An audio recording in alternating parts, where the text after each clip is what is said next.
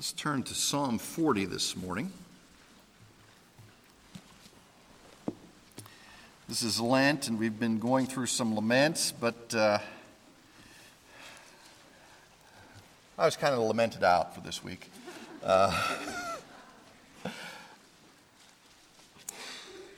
And we'll return next week in a different fashion, but this week, David's in the mire. And perhaps you have been in the mire yourself. Now, physically, the mire and is something like this. You're out in the woods someday, and you're walking along, and you decide, well, there's a little stream. I'm going to cross the stream. So you go, and it doesn't look too deep, but you put your foot in, and it goes down. Okay, and it's way deeper than you thought, and you yank on your foot, and it doesn't come out because of the suction and the mud that holds your foot there. So you decide, I'll use my other foot, and I get some good leverage. So you put your other foot down, and it goes down. And now you're standing there, and you're looking for somebody to come along and pull you out because you're stuck in the mire.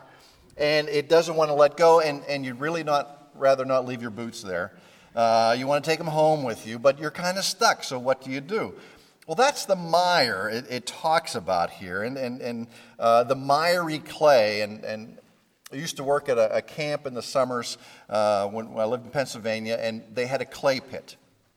And it was the kind of clay that it was a vein of clay, the kind you would make pottery from. And we would go and spend one afternoon every time that the kids were up there, and we would go play in the clay.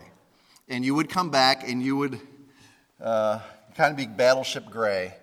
Because that was the color of the clay, and it would be everywhere. And, girls with a lot of hair would decline to go play in the clay, because if you had really thick hair, you would still be picking clay out of that hair days later, okay? Because it'd be in your ear, and it was great fun, but, it wasn't uncommon to find somebody down at the bottom where all the water came, and it was the gooeyest, saying, "Come down and get me, I'm stuck," because they couldn't get themselves unstuck.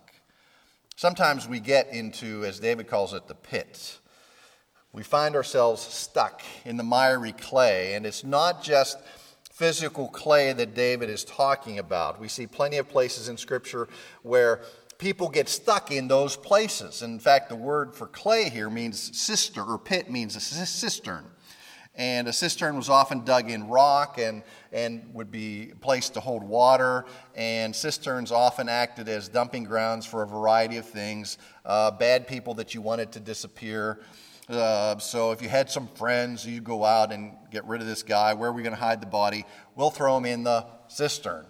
And after a while, cisterns would collect stuff at the bottom. You never knew, but especially muck and clay and mire. And if you remember Genesis 37, Joseph is thrown into the pit by his brothers. It's the same word. Probably a cistern. First, they want to get rid of him. Maybe if we'll throw him down there, he'll die and we'll never have to worry about him again. Or maybe they're going to, his other brother comes back and says, no, we got to sell him off. Jeremiah the prophet is also tossed into a cistern. And we get the image, because they have to lower ropes down to him, that he is at least up to his waist in the muck and the mire, because he can't get out, he can't move, and they have to pull him out and break the suction that holds him there. David's pit here, as we'll see in just a second, is a physical pit, but it's not a space. It is a pit within his heart in which he has fallen. A pit of despair and of loneliness, and it's a place that he doesn't quite understand why he is here, but he is waiting on the Lord to get him out. So if you're able, would you stand with me, and we'll read from Psalm 40.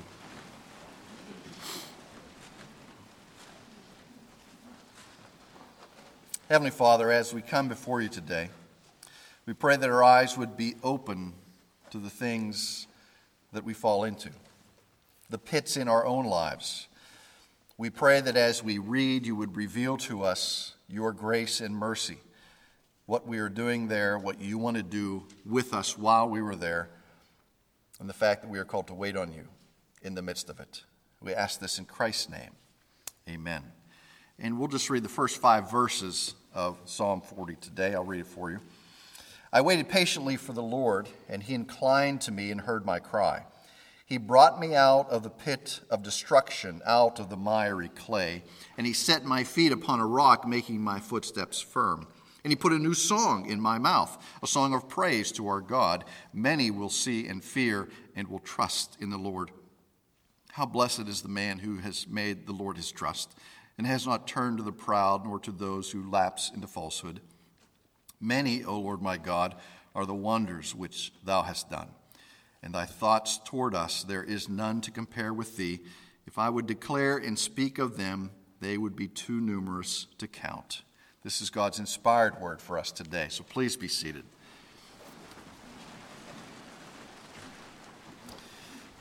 Many are your wonders, many are your thoughts towards us. None can compare with you. If I was to even begin to declare or speak of the wonders that you have done, Lord, I can't count them all.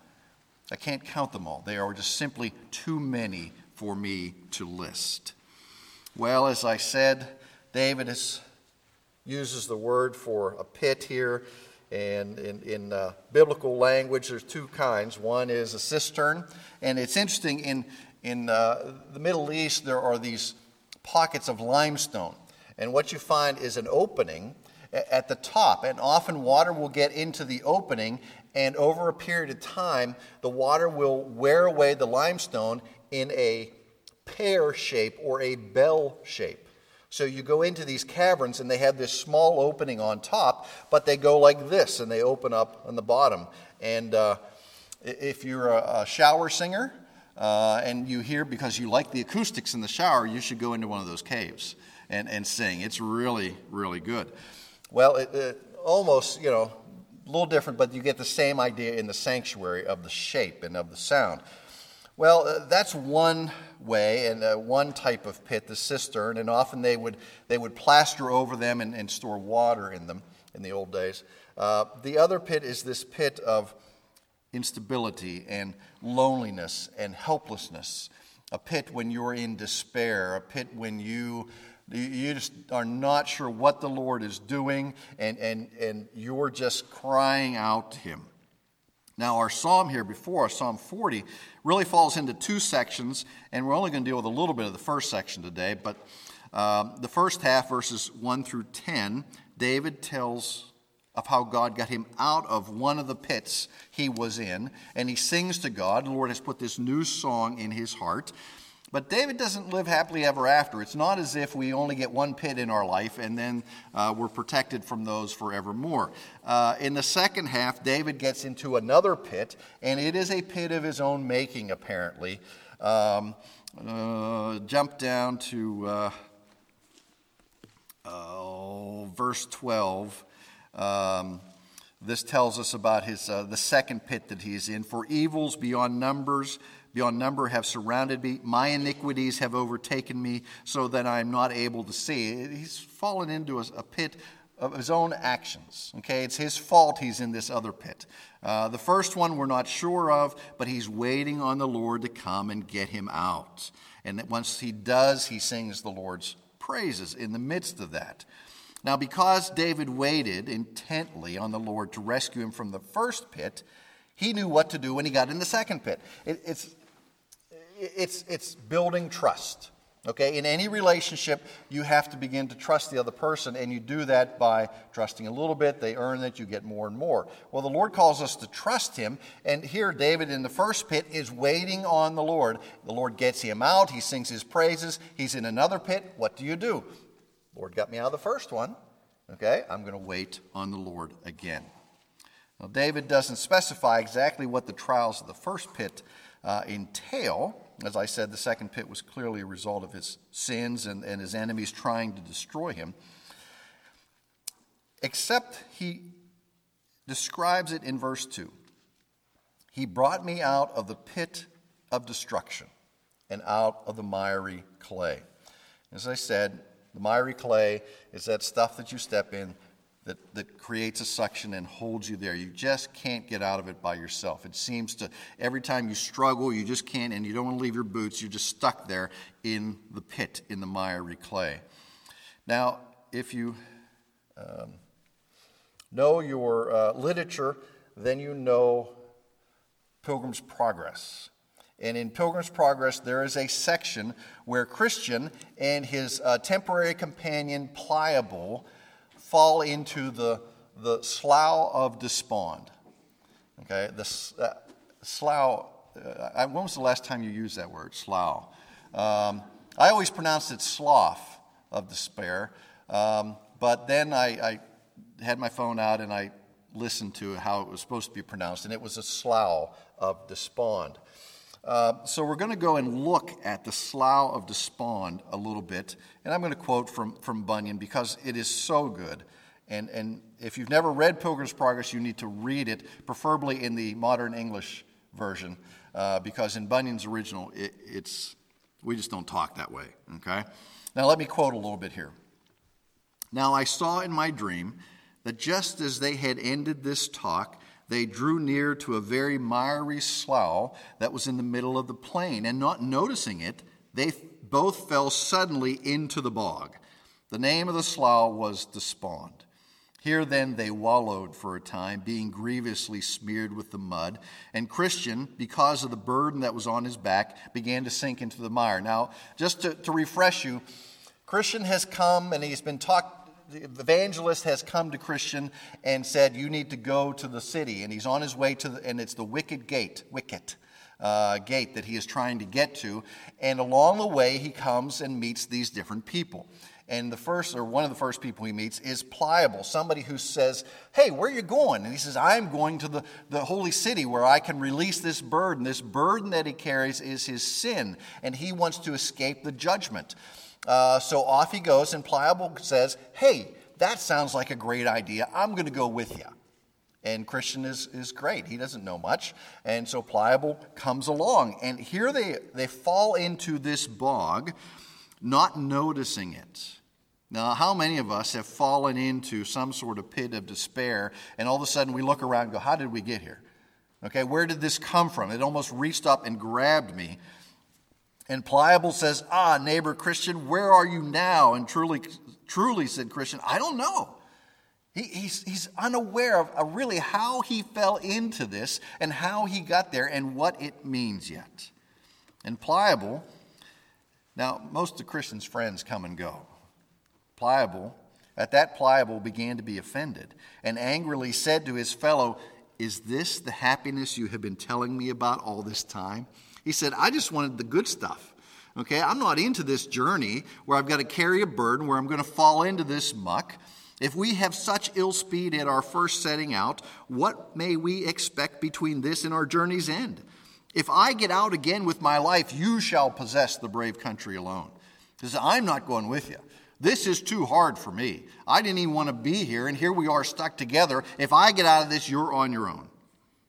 And with that, he gave a desperate struggle or two and got out of the mire on that side of the slough which was nearest to his own house. So he went away, and Christian saw him no more. Now, that's very important. He got out of the slough on the side that was nearest his own house, which means nearest the way they just came. See, Christian wants to get out of the slough on the side that's closest to the wicket gate, because that's where he's going. And Pliable thought it was good to go to the gate until he got in the slough, and he's just not that excited about it now. So he thinks, if I get out of here with my life, I'm going back home because it's safe at home, and I know what's back there. Christian won't have any of it. He says, I'm not getting out that way. So Christian was left to tumble in the slough of despond alone. But still he endeavored to struggle to that side of the slough that was furthest from his own house and nearest to the wicket gate, which he did.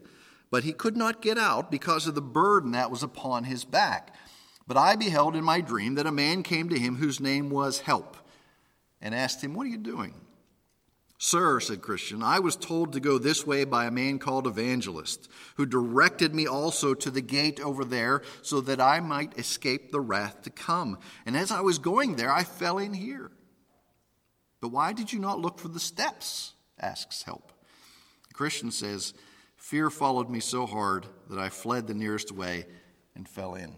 There he got into the slough, And he didn't know what to do, and he started, in a sense, to splash around. And just like you get one foot in, and before you know it, you try to get out, you get the other foot in, now you're really stuck. And what added to Christian's problem was he had all this weight on his shoulders from his burden, which was his sin. And help said, "Give me your hand." So he gave him his hand, and he drew him out and set him upon some ground and bid him to go on his way. He also brought me out of that terrible pit, out of the miry clay, and set my feet upon a rock and established my steps. Psalm 40, verse 2. Then I stepped up to him that plucked me out and said, "Sir, why, since this place is the way from the city of destruction to that gate, is it that this place is not repaired, so that poor travelers might go there with more safety?" He's simply asking the question, why are these pits here? I mean, you would think that we're on our way to the place where the Lord wants us to be. And we've got this burden and we're carrying it, and I want to be there. I want to escape the wrath to come. And he says, why is this pit here? I didn't even see it. You'd think somebody would repair it. Somebody would fix it. And he said to me, "This miry slough is such a place as cannot be repaired. It is the descent where the scum and filth that attends conviction for sin continually runs, and therefore it is called the Slough of Despond. For still, as the sinner is awakened about his lost condition, there arises in his soul many fears and doubts and discouraging apprehensions, all of which get together and settle in this place." That's the slough. That's the pit. These are my apprehensions. These are my fears. Yes, I'm on the way. Yes, I know what lays ahead. But here I am, and all the sin in my life is settled here. And sometimes I get bogged down in that, and it seems to grab me, and it doesn't want to let me go. It's like the suction has a hold of my foot and says, "I got to get out of here." But you can't. You can't. Not until help comes along. This is the reason this ground is so bad, says Help. Help goes on to describe the steps which are in the slough. Now, steps meaning physical steps. Steps one might use if they can find them. See, how often have we gotten into the pit and we want to get out, but we're so deep into the pit we can't see the steps. Our eyes are blinded for some reason as to the way out of the steps. But we become, in example, one of the illustrations of how kind of depression works is that you begin to look at your own belly button. Now, if everybody were to look at their own belly button, eventually when you get down like this is all you can see is your own navel. Okay, you can't see anything else. What about the helps that's over here? You can't see that. Why? Because you're looking at your belly button. All you see is yourself, and all you see is your problem, and all you see is this pit that you're in. The steps are there, but without help, it's sometimes very difficult to see them. True, there are, by the direction of the lawgiver, that would be the Lord, certain good and substantial steps, placed even through the very midst of this slough, but at such time as this place doth spew much filth, it does against change of weather. These steps are hardly seen, or if they be, men through the dizziness of their heads step besides. And then they are bemired to purpose, notwithstanding the steps be there, but the ground is good where they are once got in the gate. What he says, sometimes you get in there, you can't see him. Sometimes you can't see the help that is right before you. Sometimes you are so focused upon the mire, so focused about being in the pit, that you can't see the steps to get out of the pit yourself. Bunyan portrays such a depth of understanding of sin in this Slough of Despond. And too often today, many of us think that we are converted even before we've even struggled with our own sin. Part of conversion is understanding that you have been released from sin, and this struggle. If you didn't understand your sin, how is it possible to even understand salvation? How is it understand righteousness? What is righteousness to you if you don't think you've done anything wrong? If you don't think you need saving? See, part of the pits that we fall into in our lives are to help us to understand our need for salvation, our need for the work. Bunyan here talks about help. And if we look in the New Testament, odds are help is a character, is the Holy Spirit, who comes to us in the midst of these struggles, in the midst of our pits, and lends us a hand. Unless we look at the pit as our very sin and we're trying to get out and look for salvation, then the one who comes and lifts us out of the pit of sin is Christ himself. Is Christ himself. According to Bunyan's autobiography, Grace Abounding to the Chief of Sinners, he says, my original and inward pollution, that was my plague and my affliction. Sin and corruption would bubble out of my heart as naturally as water bubbles out of a fountain. I fell, therefore, at the sight of my own vileness, deeply into despair. I have to ask us, and I've already answered this question myself. When was the last time you fell into despair at your own vileness? I can't remember when I did. I can't remember when I really looked at my sin and really began to hate it in some measure of that of the Lord, in the way the Lord hates sin. Well, I think David has. He says, he lifted me out of the pit, out of the mud, out of the mire that held me there. God is then faithful and sends help to Christian's aid. And Bunyan refers to the work of the Holy Spirit here as he lifts him out, as he pulls him out. And then at the end of the chapter, verse 17, since I am afflicted and needy, let the Lord be mindful of me. Thou art my help and my deliverer. See, God himself is David's help in the midst of this pit, in the midst of his slough of despond. Now, David doesn't relate exactly what his problem is here in verse 2, but maybe it's like Paul, who has this thorn in the flesh, and we never really are sure what this thorn in the flesh is, but maybe it's left for us to make application of all the issues that we face. What is the pit that holds you? What is the miry clay that has a suction hold upon your feet that you can't get out? What is your thorn in the flesh?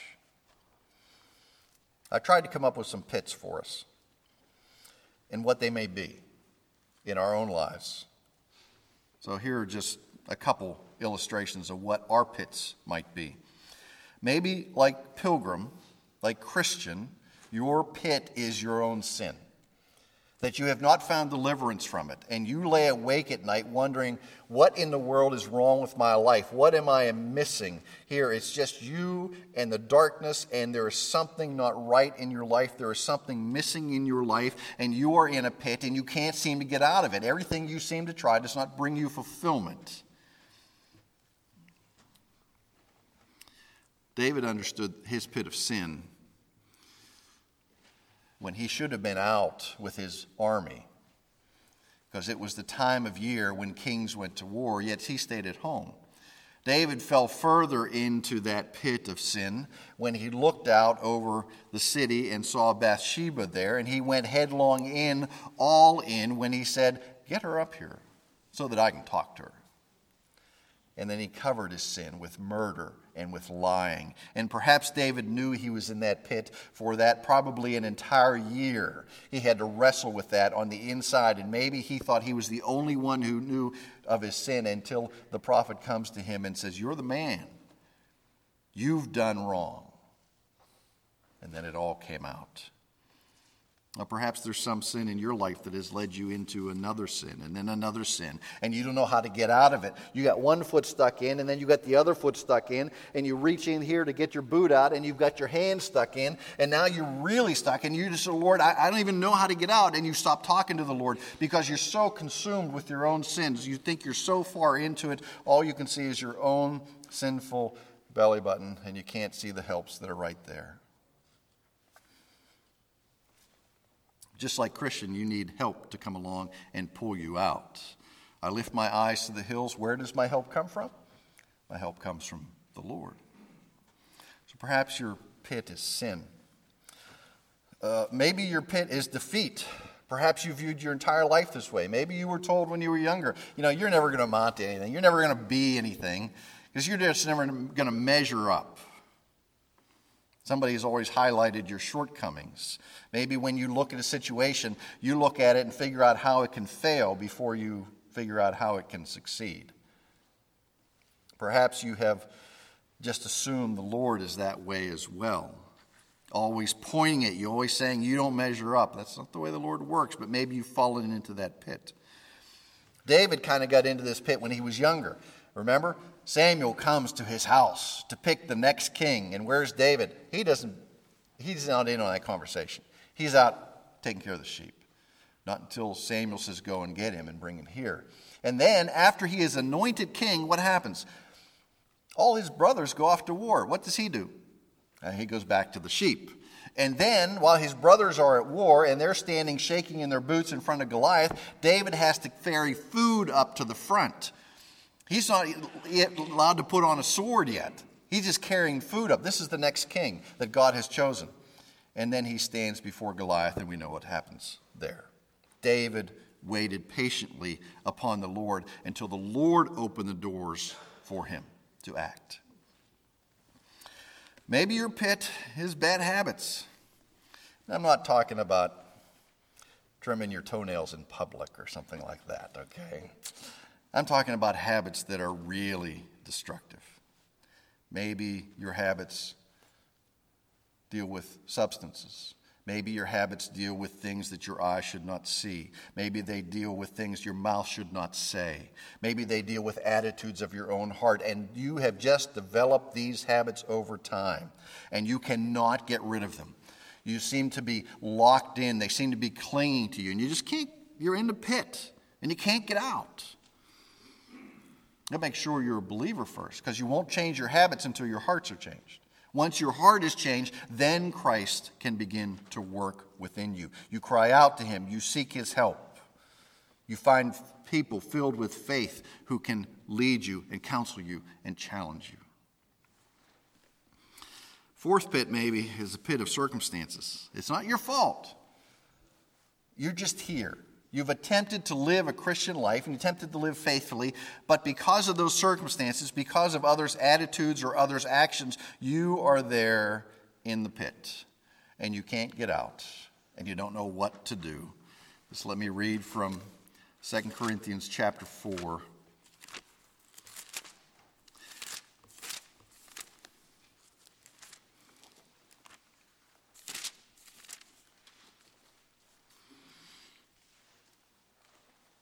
Are we afflicted in every way, but not crushed, perplexed, but not despairing, persecuted, but not forsaken, struck down, but not destroyed? This is Paul. He's being persecuted for living faithfully.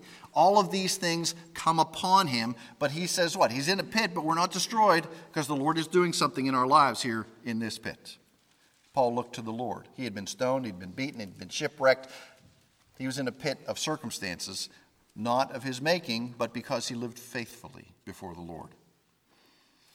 There's one more that I kind of hinted at earlier. Perhaps it's a pit of depression. And maybe that's a medical issue. And maybe the world seems like an unfriendly place. It seems like a dark place. And you hardly have the energy to continue in life and to do anything. And when you can function a little bit, but when the chance comes, you just stash yourself away because everything else is too hard. Maybe personal interaction is too hard. Maybe just go down the list. I think somewhere between 20 and 30% of the population of our country is now on some sort of medication to take the edge off. We affectionately call it to make the world seem like a better place, a little pink pill or something like that. Sometimes the Lord will come and heal you of those things. Sometimes he's given you enough smarts to go to the doctor and say, I'm in a pit, and I can't get out, and I'm afraid I'm depressed. I'm not eating. I'm not sleeping well. I have no energy. I don't want to go out. I don't want to be with people. I can hardly function. That's another type of pit. So when we look back at Psalm 40, after David's cry to the Lord, what does the Lord do? Second half of verse 2. The Lord hears him, first off. He notices his circumstances. He takes him out and sets his feet upon the rock, making my footsteps firm. And then he puts a new song in my mouth, a song of praise. Remember, we'll go back and we'll just review Pliable's response. At that, Pliable began to be offended and angrily said to his fellow, "Is this the happiness you have been telling me about at this time? Aren't we Christians? Doesn't the Lord promise us good things? Doesn't he promise us blessings? What am I doing in the pit?" If we have such ill speed at our first setting out, what may we expect between this and our journey's end? If I get out again with my life, you shall possess the brave country alone. And with that, he gave a desperate struggle or two, got out of the mire on that side of the slough, which was nearest his own home. He went back home. He says, "I've had enough of this stuff." And Christian saw him no more. Pliable got out of the pit the quickest and the easiest way. Sometimes the Lord wants us there because David says what? I waited how for the Lord? I waited, and it was patiently, until the Lord got me out of the pit. Now, according to the world's wisdom, how shall we deal with pits? Well, if you talk to a Buddhist, he says your pit is only a state of mind. If you talk to a Hindu, this pit is for purging, making you perfect. If you talk to Confucius, he says, if you would have listened to me, you would have never fallen in the pit in the first place. If you come across a self-pitying person, he says, well, you haven't seen anything till you've seen my pit. The news reporter wants a story about your pit. The federal bureaucrat wants to know if you've paid taxes on your pit. The county inspector wants to know if you have a permit for your pit. The realist comes upon you in the pit and says, man, that's a pit. Okay. The idealist says, the world really shouldn't have pits. The optimist says things could be worse. And the pessimist says things will be worse. But for the believer, I waited patiently for the Lord. And he inclined to me and heard my cry. He drew me up from the pit of destruction, out of the miry bog, and set my feet upon the solid ground. If you are not a Christian and you're stuck in the pit of sin, then you need to turn to Christ. If you're a Christian and you are stuck in some sort of pit, in some sort of mire, you need to call to him. You need to see, is he calling me just to wait patiently for him? I need to check with the Word. I need to talk to my faithful friends. Have I been in this pit for years? And perhaps you need to talk to a doctor. David says, I waited patiently for the Lord. He inclined to me, heard my cry, and he brought me out of the pit. Let's pray.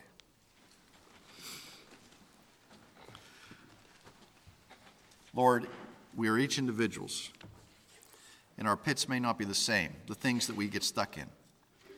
They might be temporary.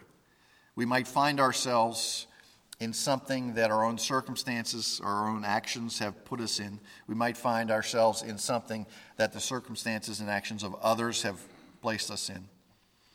We might find ourselves locked in something that comes from our past that we cannot escape.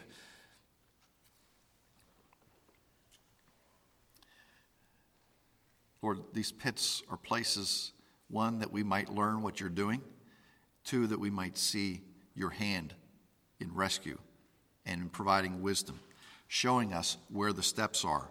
And if we can't find the steps, reaching in and grabbing us yourselves and pulling us out. Lord, we come to you today, and I don't know which pit people are in today. We all find ourselves in there from time to time. I pray that our eyes would be open to where we are, to what you're doing, and to the hand that you extend to us that will draw us out of the miry clay. We ask this in Christ's name. Amen.